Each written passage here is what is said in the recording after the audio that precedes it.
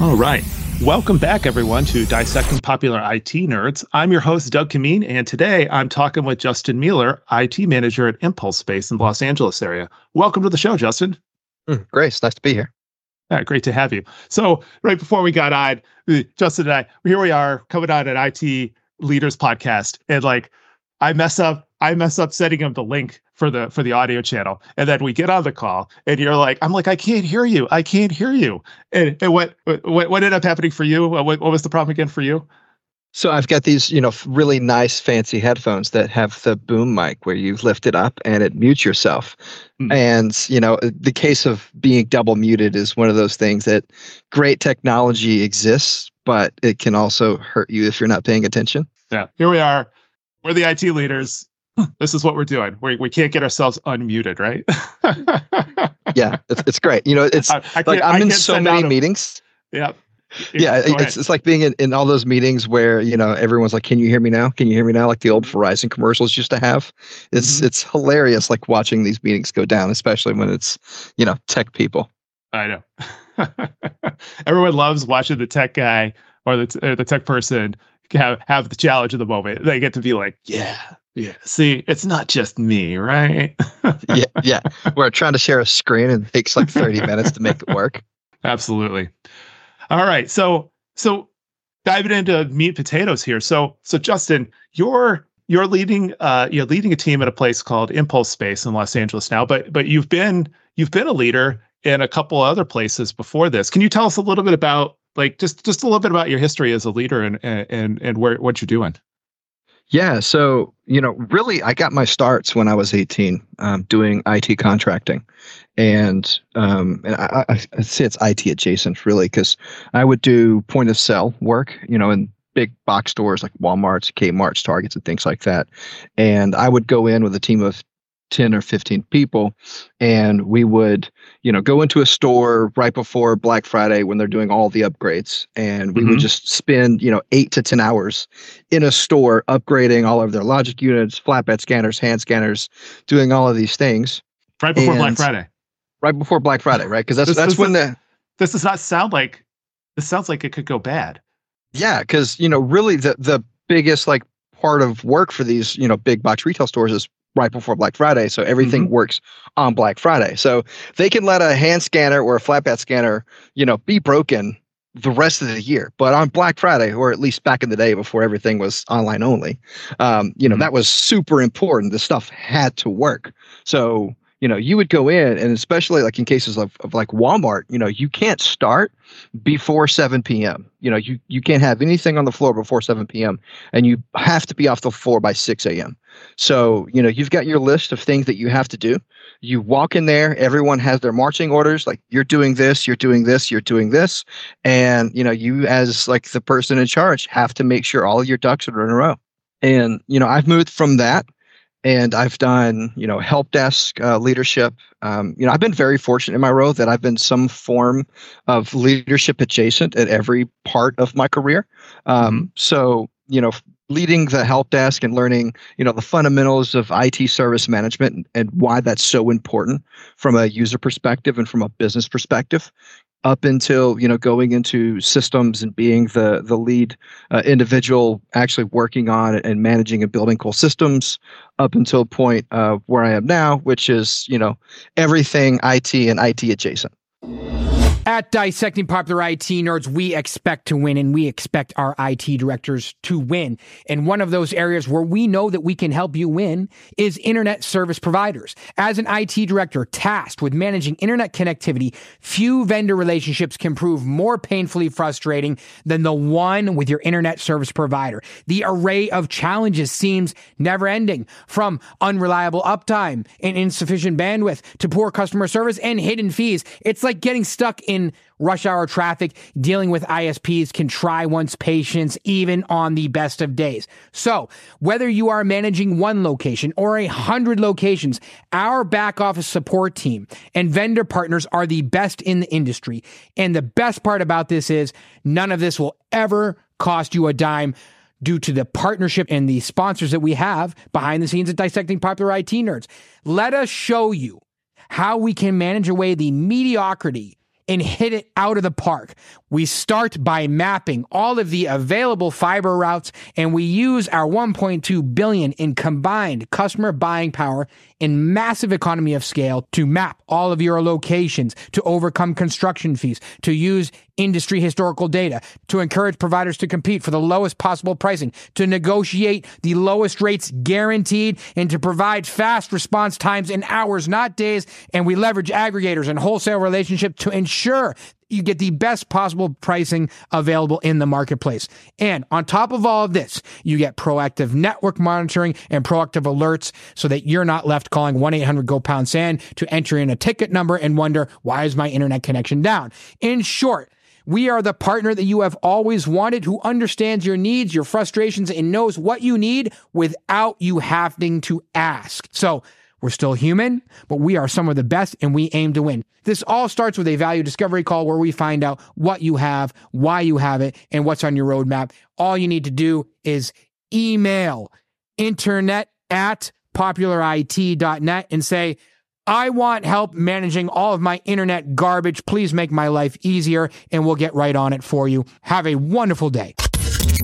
Now, I'm gonna zero in a little bit on what you mentioned about you being a help desk lead. And the reason I want to zero in on that is because so many folks that we talk to here on the podcast, there's a lot of IT directors, and I know that's the space you're doing now, but the specifics of being a leader on a help desk team has its own unique set of challenges. And I'd love to kind of like plumb a little bit of those depths and find out some lessons that you learned from that. I mean, like I've just been exclusively a supervisor of help desk teams, but from what I understand and I know, you've got the people that are there are different, if you will. And I don't mean like in a bad way or anything else like that, but like your network admins and your help desk people really have different skill sets, and they take different management styles in order to get the most out of them and to be an effective leader in those teams.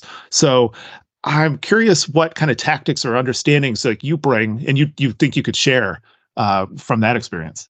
Yeah, no, definitely what I know now is much different than what I knew back then. And one of the things that's important is, and you can't really teach this, you have to find people who have this, at their core, as a core principle, is like you have to have empathy, right? You have to put yourself in the place of the user. And when you're working on a problem for a user, yeah, it may be something trivial to us, a technical-minded individual, but you have to remember that all of these individuals across the business are specialists in their own thing. All right, I can't come up with some fancy accounting practices, and I don't expect them to be able to understand the intricacies of boom mics, right? Like on headphones. Yeah, that's a little complicated sometimes, and it's difficult to unmute them. yeah. This the whole double muting thing, it gets a little insane. And one of the things, that I have really learned across my career is that people just want to work. They want to come in, they want all of their computers to work, and they want to be able to do their job with minimal friction. And it's really and ultimately the help desk's role is to reduce that friction as much as possible for the end user. And sometimes that's as simple as resetting a user's password. Sometimes it's as complicated as debugging why their fancy Excel add-in isn't working, and it takes time and effort to get through those. And every company's different, every help desk is different. Some much larger companies have help desks that are very siloed, while your smaller companies or help desks are going to be kind of multi-tools that are doing things like resetting passwords, creating user accounts, while other companies that's just something that only admins do. Mm-hmm. So now motivating that team is different. Yeah, because they're really on the front lines of your your computer infrastructure. You just talked about how it's important to like people want to have this frictionless experience, and that your help desk is really the front lines in removing a lot of that friction. Motivating those people is it's just different. Like you could maybe I'll speak from some of my experience, and we can kind of compare notes here, but I feel like when I'm motivating the people on my systems administration team, I'm motivating them based on the idea of what things like this is going to be simpler when we're done. If we're going to implement this new system, and it's going to really take away some of these administrative drudgery that you're having to currently tackle, or the system's going to back up in like half the time that it did before, or something like that. We're trying to accomplish some very specific goals, and it's usually kind of product oriented. But the help desk people, I think what motivates them and motivates a good help desk person isn't particularly stuff like that. It's the things that you see, the interactions that they get from the people, that they have to help, satisfying somebody's problem rapidly and quickly and easily, and getting that affirmation that they've done a good job, is building a system that helps those folks do that type of stuff effectively. Really helps you be able to give that type of motivation to that type of a team. So I'll let you contribute here. Yeah, no, absolutely. And one thing that I stress to my help desk people is that, you're the face of the IT department, right? It doesn't matter how efficient my infrastructure is. It doesn't matter how much I've been able to save over building, one, hyper-converged infrastructure over another, or how much more efficient we can be by leveraging cloud technologies versus this other technology. At the end of the day, from the user's perspective, none of that matters, because it's all ones and zeros and very complicated words, and they don't care, right? Somebody cares. The people who pay the bills, they care. But the users, they don't care. And if the user's experience is really bad, that's always going to come back to IT. So one of the things, that I stress to my help desk staff is like, it doesn't matter what I do or what my administration team does or anything like that. If a user on day one has a bad user experience, then they're going to perceive our IT department as incapable of providing good service. Mm-hmm. And that's something that we want to avoid, because every amount of friction that the user gets on the experience level makes it more difficult from a management and a leadership perspective to go up to the rest of company leadership and say, hey, look, give me this budget amount so that I can purchase this system to solve these problems, because the user experience is already, impacted by, why are we having all of these other problems and you're wanting to solve these new problems? And it's very hard to say that, the problems that you're actually experiencing, they're not real problems, right? I could go for days and days. There's and days. Air quotes going on here, just so everybody, everybody on the podcast, you can see there's air quotes around that. So that is said in jest. Yeah, sorry about that. But from a user perspective, it doesn't matter if I'm using, nice, Juniper switches or Aruba switches or Cisco switches, or if I'm using Unify, or even if I'm using Netgear switches that up on Amazon for $5, right? All a user cares about is, can I come to the office and connect to the internet? Does it work? Can I get to the network file shares? That's what matters to them. And the help desk is ultimately the ones that, do you need something that you didn't have before? Okay, I'll get it for you, right? It doesn't matter if they have to reach up to the systems administrator and say, hey, Mr. Administrator, Miss Administrator, can you send this to the user? Or, it doesn't matter if it's something that we have to buy and there is a process for that. Like, the help desk should be the people leading the charge, being the advocate for the user, making things happen. And, at the end of the day, that's all the user cares about. Mm-hmm. Yeah, I know I try so hard in my space to empower my help desk folks to solve as many problems as possible. So like this idea that, that needs to go to level 2. Oh, that needs to go, as much as humanly possible, I want that problem to be able to be resolved by the first person they call. Because as soon as you hand off, even if the next person does an amazing job at helping them, just the fact that they had to get handed off can leave, it creates a friction point that people become frustrated with. We're like, oh man, I talked to Joe, and Joe actually couldn't solve my problem, so he handed me off to Jane here, because Jane's the sysadmin and Jane knows more than Joe did in this particular case. And sometimes that's necessary, and you can't get around that. But it's getting that first call resolution, really nailed down it's a challenge, and it requires a lot of planning and effort to get it right. Yeah, absolutely. And one of the things that I do in my organization is the help desk owns every ticket, regardless of who's actually resolving the ticket. So if it's a ticket that they can't resolve and they have to send it to, the administrators or myself, it is still their responsibility to make sure that I'm resolving the ticket on behalf of the user. Right. Hmm. So the metrics at the end of the day reflects on the help desk staff so that we can provide a good user experience for our users across the board. And we don't always hit the mark. We're a startup and everything is moving super fast. But at the end of the day, like that's the goal. Like help desk owns everything because we're the face of IT.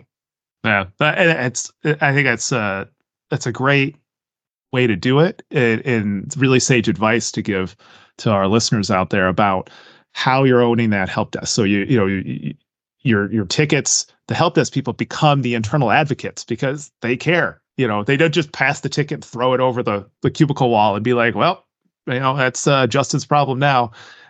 You've really created a sense of accountability for all of them in there. And so I'm gonna transition here because you brought it up about your current role. And so we talked a little bit about being in the help desk, managing help desks and the things that are there. But you've really transitioned to your new leadership role is in a startup. And what's that like, being an IT manager and a leader in a startup? It is an experience unlike anything I have ever experienced before in my life.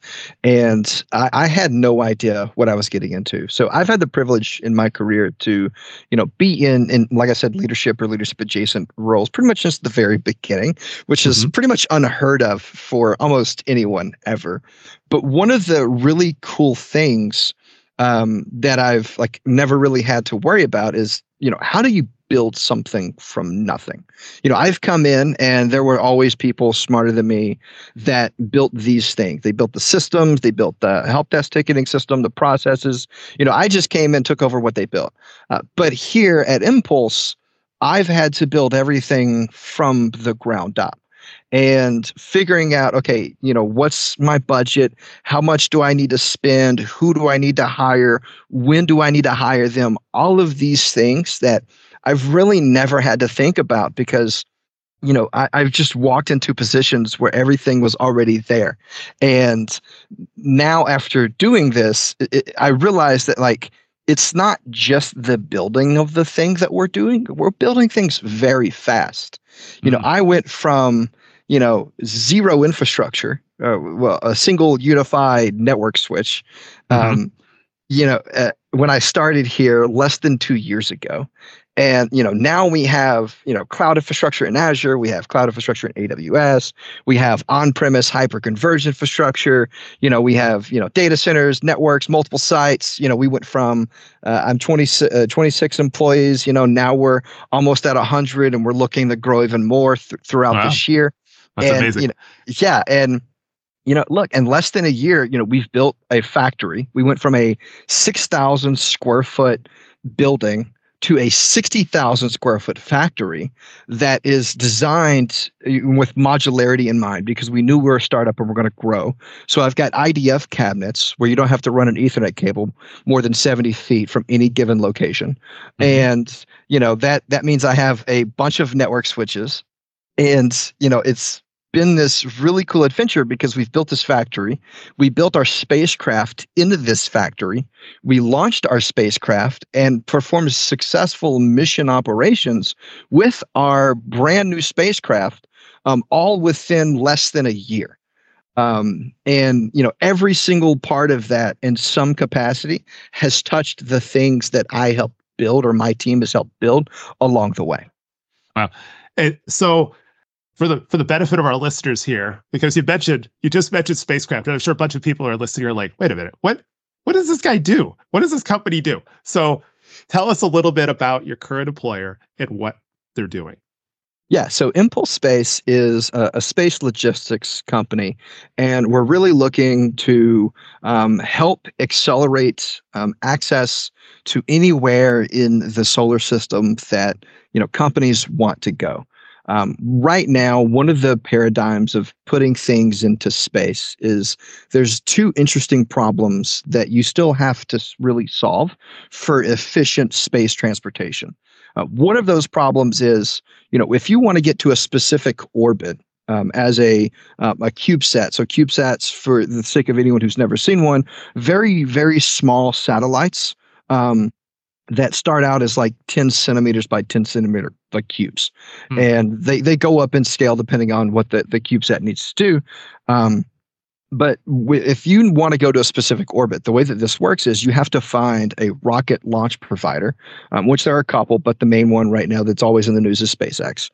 You have to find a specific launch provider that's taking you to that specific orbit and can drop you off. But that gets very cumbersome and complicated because wait lists for these things can get years out. It's very cumbersome to deal with the rocket launch providers and organize all of these things. So where we come in is we provide what's called an orbital transfer vehicle. So you can pay us, and tell us that we want to take your satellite and put it here in this orbit, wherever that orbit may be, and we provide all of that infrastructure needed for you to get from point A to point B. It's kind of like a Uber for space. Instead of having to pay, a big rocket launch provider, you're just paying, Impulse Space to do this. And then we have a second product offering that's what they call a kick stage. So it essentially functions as a third stage to an already manufactured rocket that's able to deliver a massive amount of tonnage into space from like low Earth orbit into like geosynchronous orbit. So one of the main providers, and please don't take me for a space expert because I'm the IT expert at a space company. I work with the space experts. Maybe you can sleep at a Holiday Inn tonight and gain some knowledge, right? Yeah, exactly. But one of the things is if you're a launch provider or if you're a satellite maker and you want to put a satellite into geosynchronous orbit, you have to essentially throw away an entire rocket to do that because there's no way to get the rocket back. There's not enough fuel in the rocket to come back. So instead of throwing away an entire rocket, right? It's like, why can't we build a specially made vehicle that can go from the rocket in low Earth orbit so the rocket can still land and be reused? And then we can take you to geosynchronous orbit, right? And that's what we're looking to build. And then we want to take it a step further and be like, well, we're going to create gas stations in space with, partner organizations. We're teaming up with a company called Orbit Fab that is, literally trying to do that, build gas stations in space. So if we can build in-space gas stations, then we can have a logistics network of vehicles that are always in space, grabbing things, moving things, refueling, coming back, doing it again. And that's ultimately where we want to be. Oh my God, that is so ridiculously interesting. Yeah. And to your credit, that was an amazing explanation. It flowed. It was spot on. I'm following everything that you're sharing. And it's super interesting. And that's got to be an incredible experience and place to work to come to every day, essentially. Yeah, it's absolutely fascinating working with all of these super intelligent people that make you feel very humble, especially as someone who is, just feels like they stumbled their way into this role.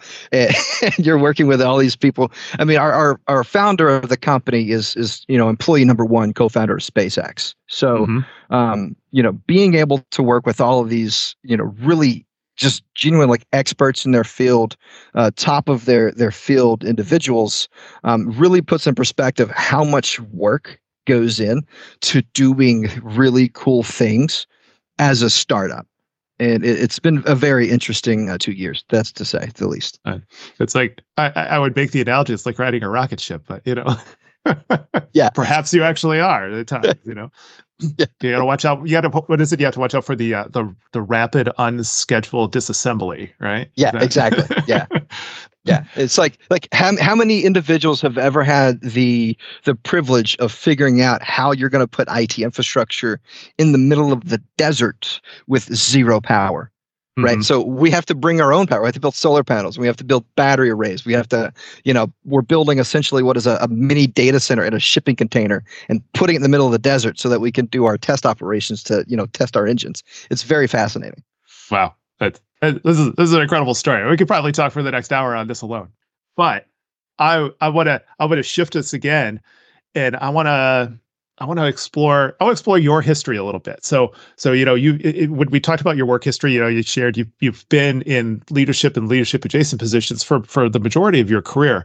And I'm going to go out on a limb and say you're on the younger side as a leader. And I think that's a really interesting perspective here. So I'm a tail end Gen Xer myself, but I'm not sure where you land. I'm gonna guess millennial, but yeah. So are you a middle or late millennial?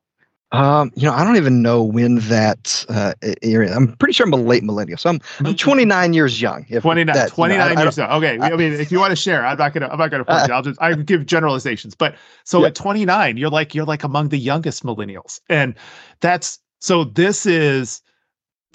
is great because you've got this really great experience that you're going through in your current role and some really great experience that you've had in the past. And I think that the people who are here listening, there's probably some really great lessons that you can share. So many of the people we get are like my age. I'll just be honest, I'm 45. So it's great that I've got 25 years of experience in the field and everything else like that. But you're going to have a different perspective on some of these like leadership things than I will. So I'm gonna just dive right in, and I'm gonna say some of this is going to be fun questions. Tell me about your first computer and your first technology experience.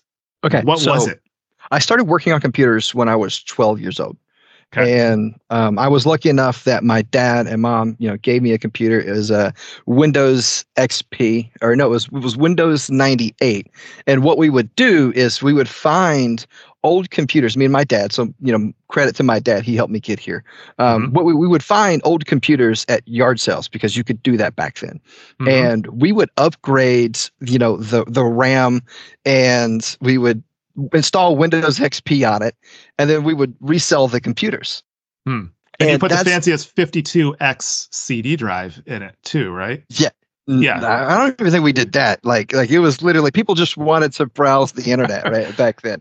I'm just trying to pick out some technology that's very anachronistic for today. It is left behind, but maybe that a zip drive, right?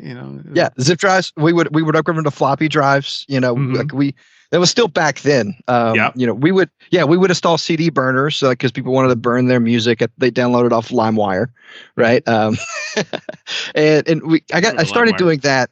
Yeah, and I discovered as I got a little bit older, I discovered, that I really loved computers and making computers do things. Like one of my favorite things to do as a young kid was I figured out a way to adjust like the lock screens of Windows XP to change it. Like, you change the background and everything. So I called my mom in my room one day and like I had my lock screen all dressed with the CIA logo. And, I made her think that I had hacked into the CIA and she lost it.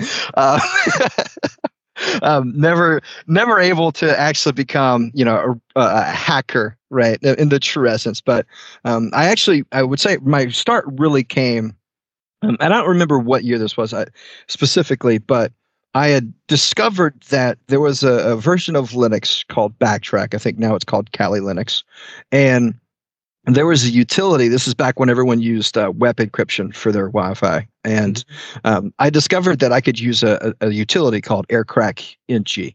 And I hacked the school. That's still a tool you can use. Yeah. And I hacked the school's Wi-Fi at my school. And I also discovered a very ingenious way that I could get around the school's firewall by just directing everything to HTTPS, right? Because back then the firewalls couldn't do HTTPS decryption. So I become the de facto, like, hey, how do I get to this website while they're at school? And I become that guy. But instead of the school, getting on to me and me getting in lots of trouble, the technician that actually worked for our school took me under his wing, and he was like, "I'm going to put you to work." So I got to work on the school computers and help teachers with like their IT problems, and it was really interesting because I would literally be in a class, and I would get buzzed from the office that so-and-so teacher in so-and-so class like needed me in there to go help her with a computer, because I was always at the school, whereas the technicians in our small county schools, we had like one technician that served 2 or 3 different schools throughout the county, so they weren't always at our school. So this wasn't in Los Angeles, I'm taking it. No, this is in rural Tennessee. Okay. Yeah. So rural Western Tennessee is where I'm from, and it's not very big. Like, perspective, my graduating class had 26 people in it. That's how small we were. Yeah. That's small. Now, And I interject for just a second to share that during the time that you're talking about here, within a few years of that, I was a network administrator for a school district. And so I was one of the people setting up those firewalls that you would have been circumventing. You would have been my arch nemesis at the time. I think there were a few instances. There are even a few instances of me actually putting BIOS passwords on the computers, so even the technicians couldn't mess with them. I was not the nicest student looking back on it. I remember as kids doing stuff like that to the computers. And like the high school computer lab, we were like, these darn kids, like, we're like, we'll show them. We'll go, set all these group policies and everything else, and lock them all out. Everything. Yeah, no, it was very interesting, and I would get paid by friends and such and family, of my parents, and they would pay me to reinstall Windows on their computers, or they lost some family photos, and I would help them, try to retrieve them, to what extent a kid can. And eventually, I become one of the first students in my school to dual enroll with trade school. So I got to go to trade school my senior year. I was actually dual enrolled with the local technical college, not too far from where I grew up. And it was a really interesting experience because I got to learn there. Most of the training there is about, CompTIA A+, Net+, Security Plus. And then we learned about Server Essentials. I think it was back then Microsoft had the Certified Systems Administrator or something like that. At MCSA. I am at MCSA. Yeah. So I never actually took the certifications exams, but I got the knowledge because I ended up leaving school because I wanted to do contracting. And one of the things that my instructor is a super smart guy, respect him, endlessly. And we were talking about, starting our own businesses and things like that. And one of the things that I brought up is like, I'm not certified. I don't have certifications. Like, how can I start a computer repair company when I'm not certified to do anything? He goes, there are plumbers that aren't certified. There are mechanics that aren't certified. He goes, you just have to do a good job and be good at it and have the knowledge. And so I took that to heart, and I went and started my own, computer repair service. And, it didn't do too great because it does take effort and time and money to invest to actually build a business. But then I moved to contracting and found contracting to be, much better because I didn't have to do much of the legwork. I had to, just convince some people to give me a bunch of money to go do a project they had already planned, to work for. So that became much better. And the lessons that I learned doing that actually got my foot in the door working at a local factory. And this factory wanted me as an intern. And one of my philosophies throughout getting my career is, I'm not going to college to do these things. I've got no intention on going to college, and I don't think I have to go to college. So what I'm going to do instead is I'm going to take all of that time that I would spend going to college learning these things, and I'm just going to take whatever job I can get to make my resume look as nice as possible, right? Or to put me in contact with people much smarter than me. Because if I'm the smartest person in the room, I've got to find a bigger room. So I went to this company, and I was working as an intern, working 4 hours a week. And I impressed them good enough that they hired me full time to be on their help desk. And the position was a help desk coordinator. Was the actual job title. And, the role was just that, just run the help desk. It was just me and an intern on the help desk. And it went from there. And one of the cool things about, the manager, the director of IT that worked there was, his response was, if you want to own something, tell me you want to own it and tell me how you're going to own it and then do it. And that's what I was able to do. I just did it. And, I've never been told no, right? It's always, hey, I want to do this thing. Here's why I want to do this thing. And here's how I'm going to do it. And they just let me do it. And that's a really powerful way to experience the leadership of others, is they're putting their trust in you to be like, hey, you might, because there's a risk that you could fail too, right? Like they have to, you could do something. Maybe you did a couple of things that didn't really pan out as well as you hoped and stuff like that, but they still had the faith in you to let you move to the next step. And that's probably empowering of its own right. Yeah, absolutely. And I've been extremely lucky in that regard because, who in their right mind would let someone fresh out of school, build policies for how a help desk is supposed to run? But they did. I jumped at the book. I was like, well, some people smarter than me have had to have already figured this out. And that's where I discovered, things like ITIL. And I was like, well, let me, learn ITIL. And then I learned ITIL and I discovered, the principles of IT service management and design and delivery and things like that. I was like, well, how do I implement it here? So I would read an article or read a book or whatever on Monday, and then I would immediately start implementing it on Tuesday. like we're moving fast. And sometimes it was like, Justin, you got to slow down. This is too much. You can't do this. We're a company. Like we have to think these things through. And other times it was like, oh, that's a great idea. Let's do it. Nice. Hey guys, this is Phil Howard, founder of Dissecting Popular IT Nerds. I just wanted to take a few minutes to address something. It has become fairly apparent, I'm sure all of you will agree, over the years that slow vendor response times, vendors in general, the average is mediocre. Support is mediocre. Mediocrity is the name of the game. Not only is this a risk to your network security, because I've seen vendors on numerous occasions share sensitive information, but there's also a direct correlation to your budget and your company's bottom line. Not to mention the sales reps that are trying to sell you and your CEO and your CFO on a daily basis. That causes a whole nother realm of problems that we don't have time to address. Our back office program at Dissecting Popular IT Nerds, we've put together specifically for IT leadership, and it's on a mission to eliminate this mediocrity. And the best part is that we're doing this in a way that will not cost your IT department a dime. So if you'd like us to help you out, get better pricing, better support, and jump on pressing issues in minutes, not days, then contact us now so we can get on a call with you and conduct a value discovery session where we find out what you have, why you have it, and where you want to go and how we can improve your life, your IT department, and your company's bottom line. What you're going to end up with is, number one, just faster support from partners who care about your organization's uptime and bottom line. And because you're going to be able to access our $1.2 billion in combined buying power, you'll be able to benefit significantly from historical data. And on top of that, you'll also benefit from the skills of hundreds of on-demand experts that we have working behind the scenes that are all attached to our back office support program. So if you'd like, again, none of this is ever going to cost you a dime. At the very least, it's going to open your eyes to what's possible.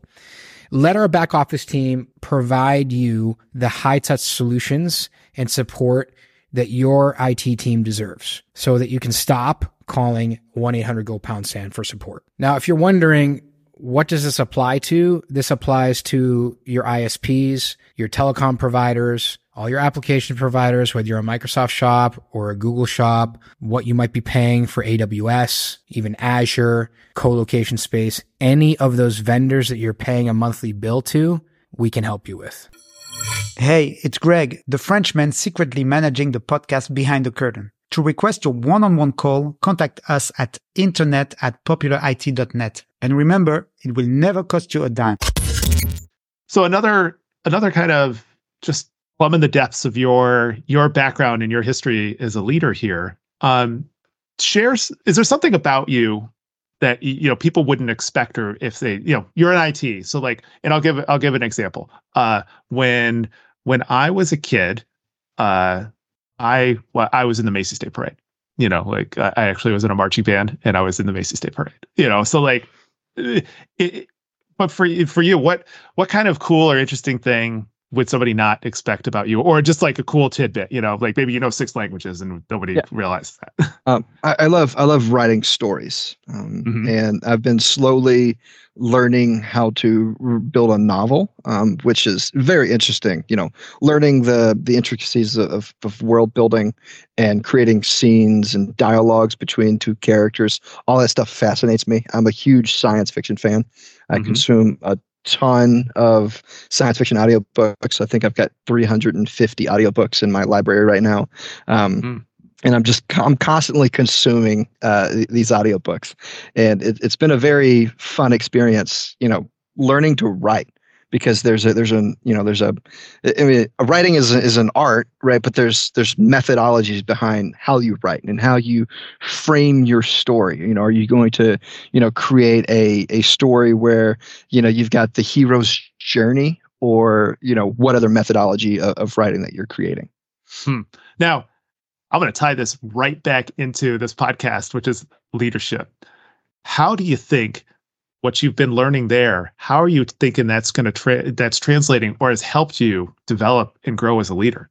Yeah, it's definitely, I would say, like, the most that I've learned is that, like, everyone has a perspective on certain things. And one of the things that you learn when you're writing a story that involve like multiple characters, that you have to develop, like, okay, not every character is one dimensional and they're not all the same dimension, right? So I may care about the same thing as you, but we may care about it for completely different reasons, right? Like I make like a technology stack because this technology stack is so cool. I can do so much with it so fast. I can automate it, whatever, right? But you may like it because it's cheap and efficient and affordable, right? And it's scalable, or whatever that may be, right? Everyone has a perspective, and learning to understand other people's perspectives, I think, is pretty imperative into being an effective leader. Awesome. So I'm just thinking, again, coming back to leadership and ideas that we share, as for our listeners here on the podcast, we're talking about, we're all dissected popular IT nerds, and we like to kind of get into the depths of what it is that makes you a leader and why that is. I know we've talked about a ton of stuff here. As a takeaway, what leadership things, and I really want, I'm going to find this really interesting because of you're a younger leader. You've got a lot of great leadership experience, but really you're bringing a younger perspective to this. What key things of leadership advice would you want to share with somebody? Things that you've learned, things that you know, things that you always live by, whatever the case may be. Never stop learning, right? Like I consume new knowledge every single day. Right. And even as the person, leading IT for Impulse, I still have consultants that I talk to, people who have done this exact thing that I'm doing, that I can send a text message, say, I'm having complications understanding this ask from the executive team, or I don't understand how to address this thing pertaining to a user or a problem. And they can give me advice based on their actual experience, because as much book and technical knowledge that I may have, I don't have experience in some things. And I have to understand that is, it's not a weakness as long as I'm adequately looking for people or looking at knowledge written by people that have done these things that I'm trying to do. That's awesome. Thank you. Now, humorous question. Star Wars or Star Trek? You mentioned your sci-fi, so. Oh, Star Trek all the way. Oh yeah, that's that. You and I are buddies right now. Just so we're clear. Yeah, I'm a huge. So I like the I don't want to say like utopian future, but I like science fiction that's good. It's like humanity is doing something great, and because we've built great things, life is better and easier, and Star Wars, it's so dystopian, like it's just, I can't, I watch it, right? Don't get me wrong. I've seen every movie. I've read some of the extended universe Star Wars books. Just before both of us get flamed here, right? Like, we like Star Wars. It's not that we don't like Star Wars. It's just that if I'm choosing, I'm going to choose Star Trek. Yeah, exactly. All right, Justin, thank you so much for investing the time with us on the podcast today. Yeah, thanks for having me. It's been a blast. Absolutely. All right, everyone, that's a wrap on today's episode of Dissecting Popular IT Nerds. I'm Doug Kameen, and we look forward to coming to you on our next episode. Thanks for joining us.